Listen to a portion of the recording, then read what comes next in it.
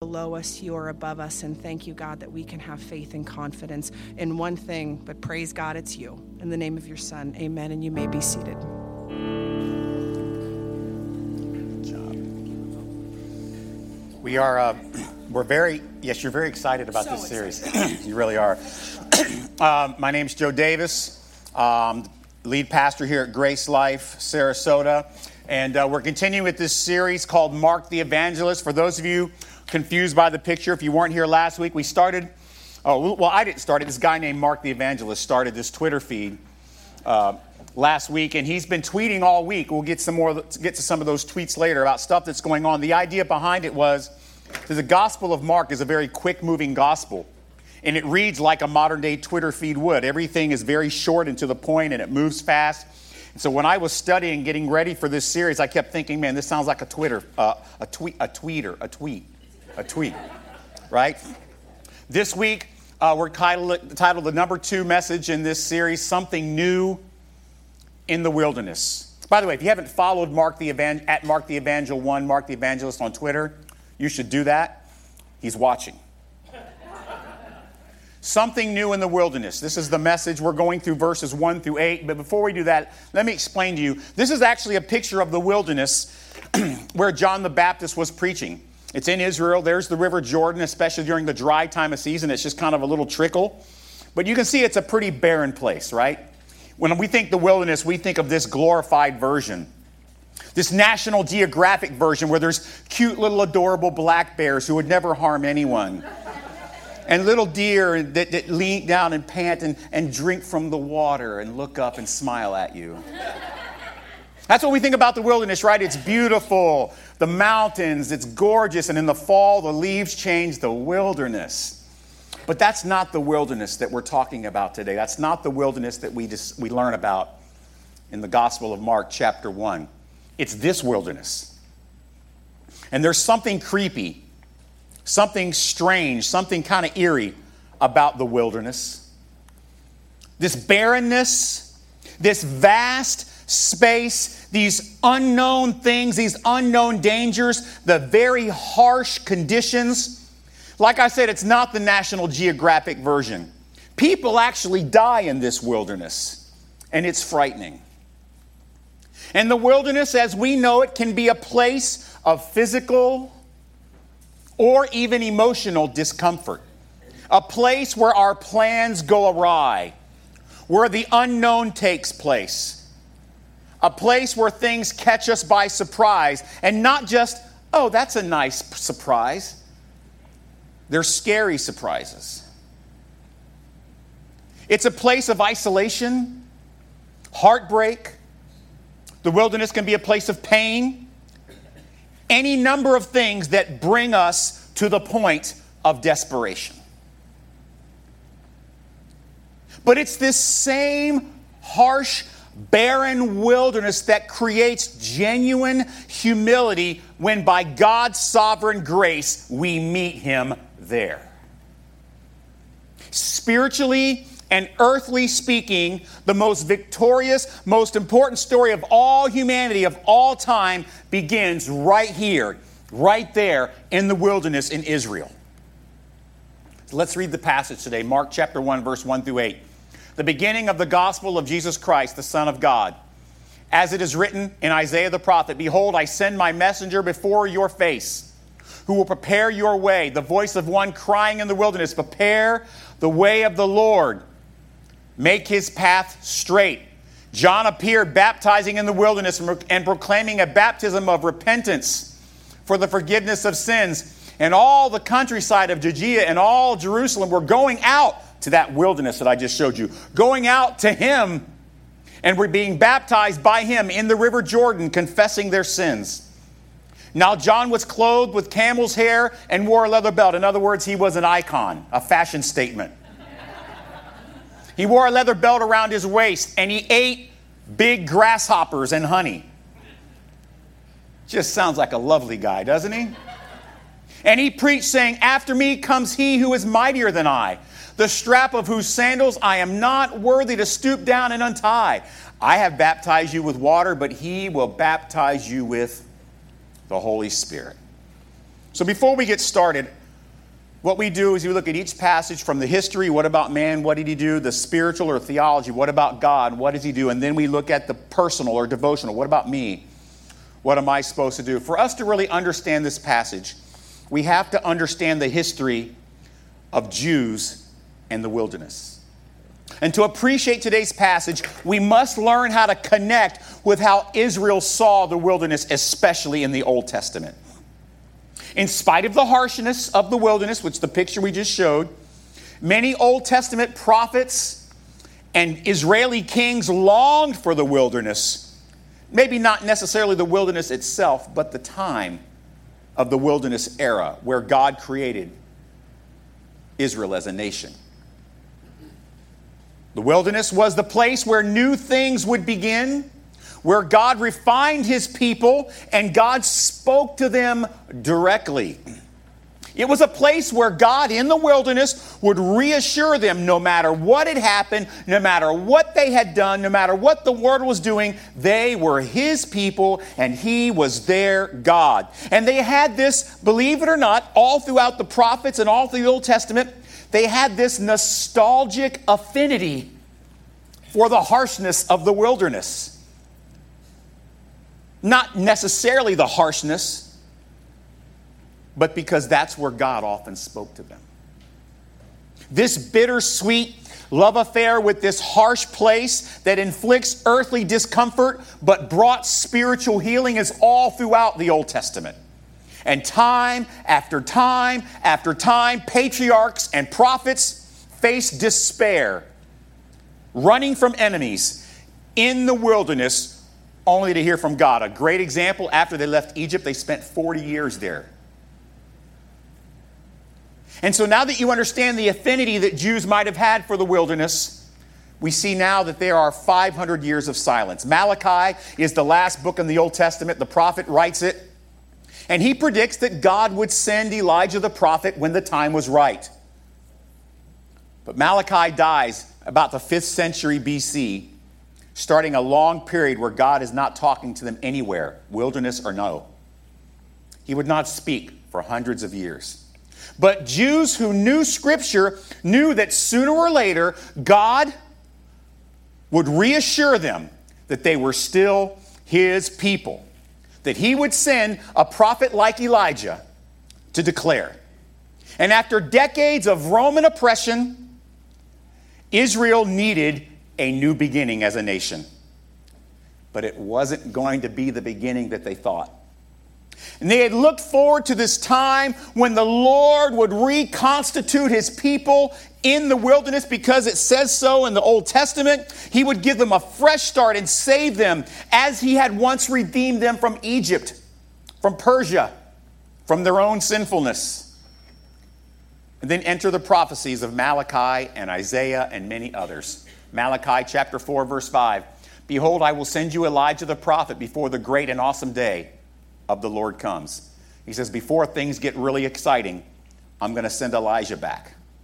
Remember, Elijah is a prophet that was already dead. They also knew from Isaiah that this Elijah-like prophet would come out of the wilderness. As a matter of fact, Isaiah chapter 40, verse 3, a voice cries, in the wilderness, prepare the way of the Lord, make straight in the desert a highway for our God.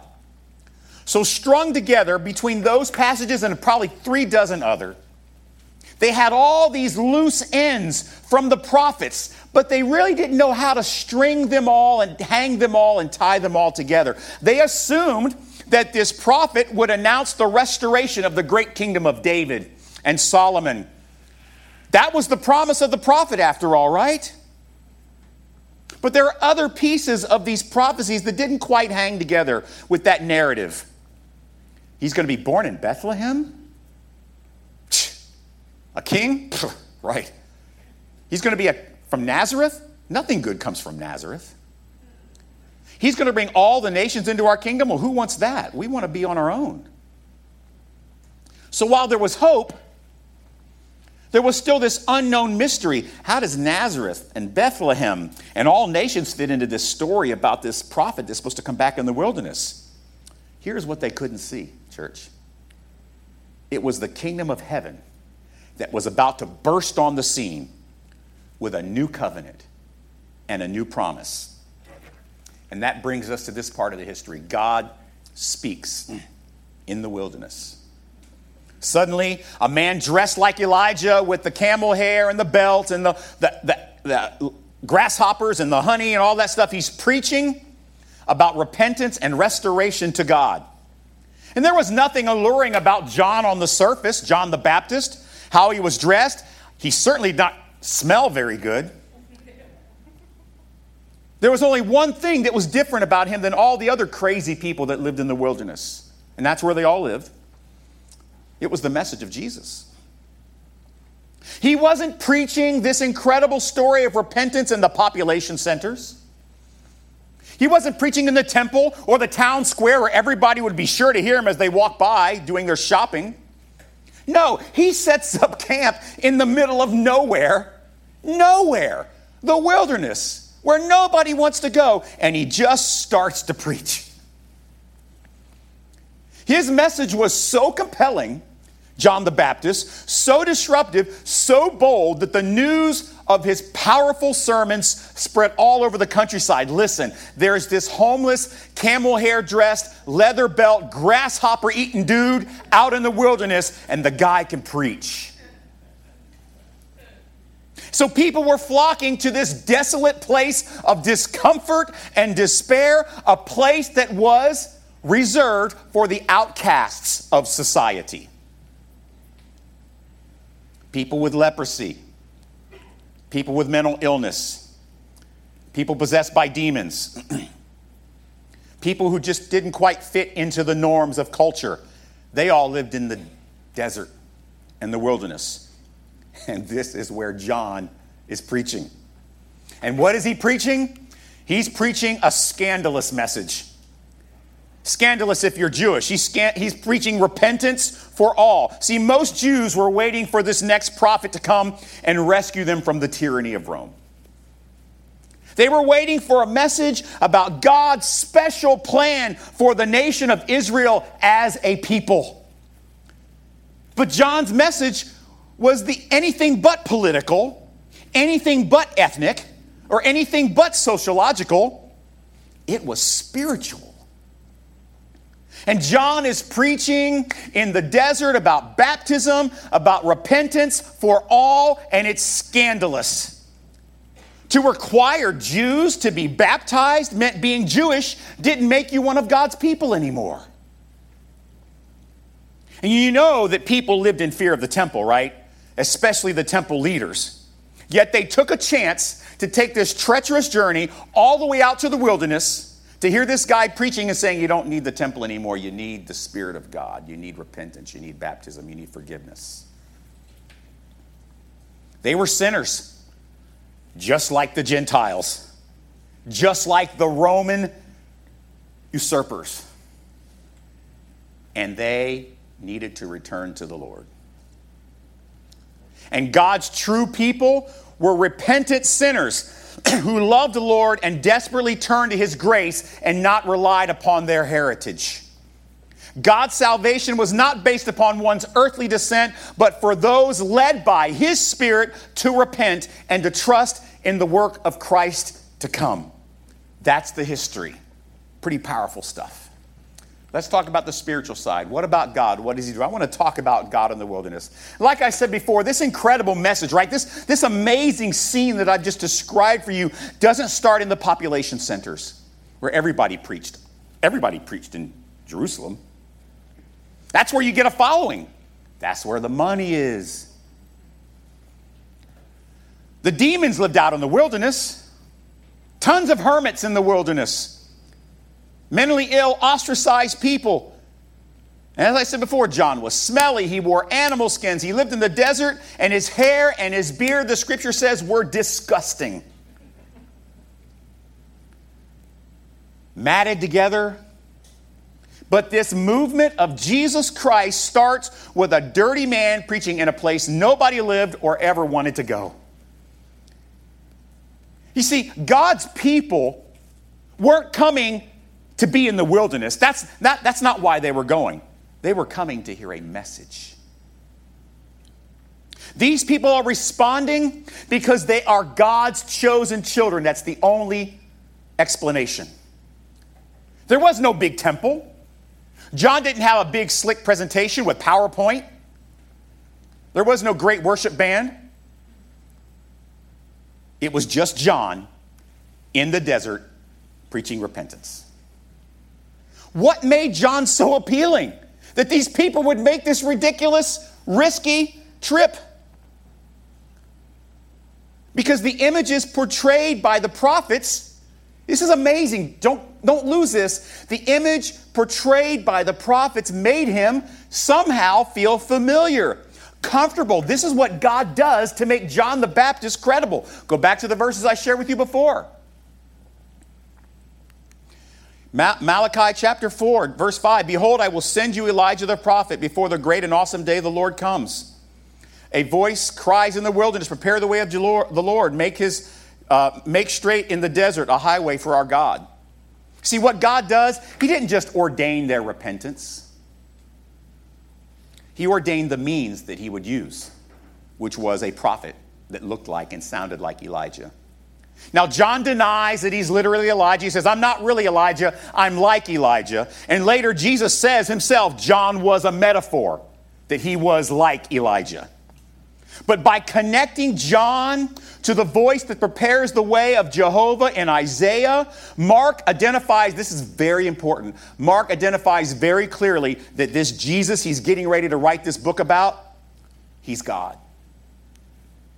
The deity of Christ is being established. And John is declaring that he is preparing the way for God himself. He is declaring the deity of Christ. Church, this is so important. He wasn't just another good teacher who did some miracles.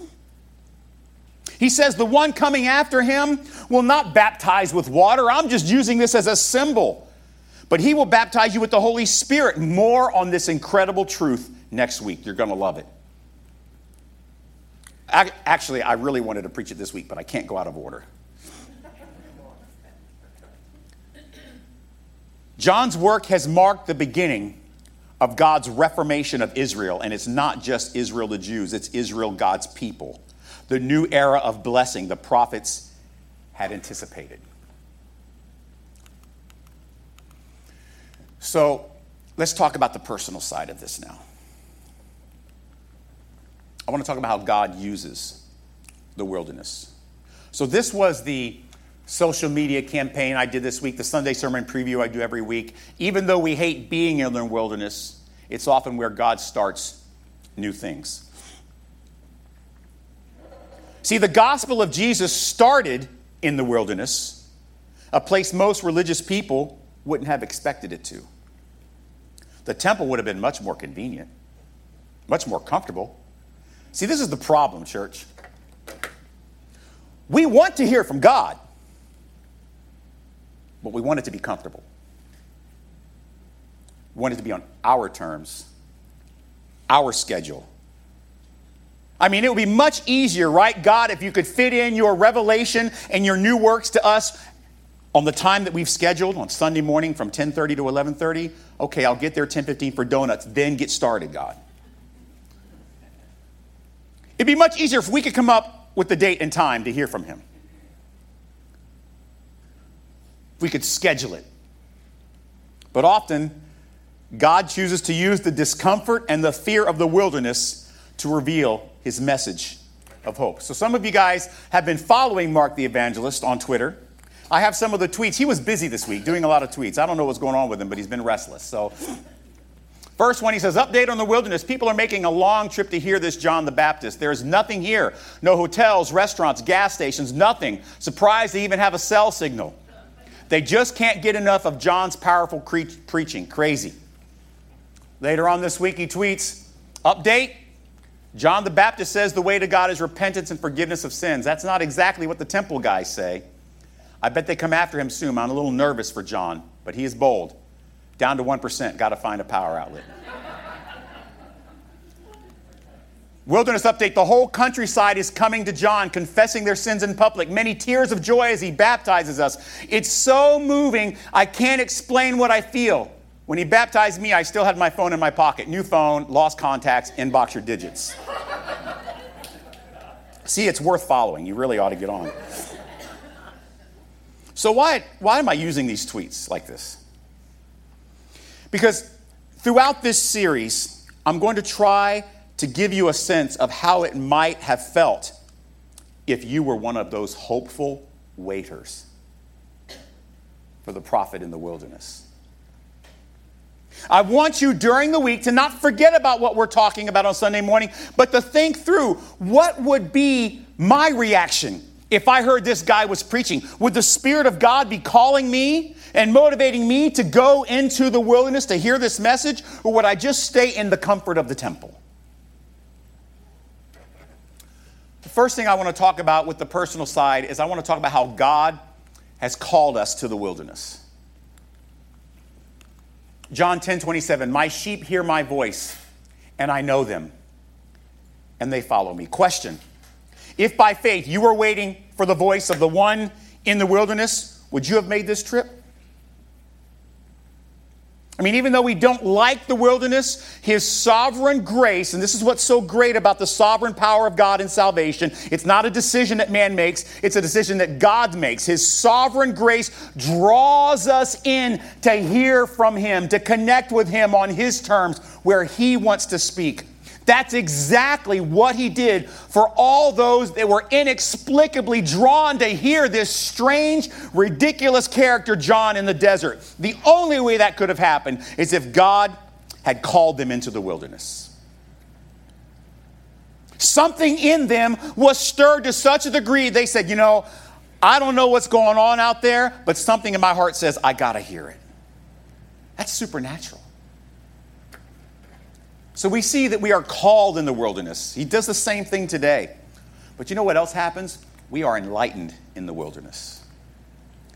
It seems that's how God likes to work, I guess. He calls us into the wilderness so He can call us out of darkness. Let me say that again. He calls us into the wilderness so that He can call us out of darkness. See, the wilderness does a great job of exposing what's really in your heart in a way that comfort never could. In a way the temple never could. And our awareness of spiritual things in the wilderness, when God calls us there, becomes more acute. We become more in tune with God when we are there.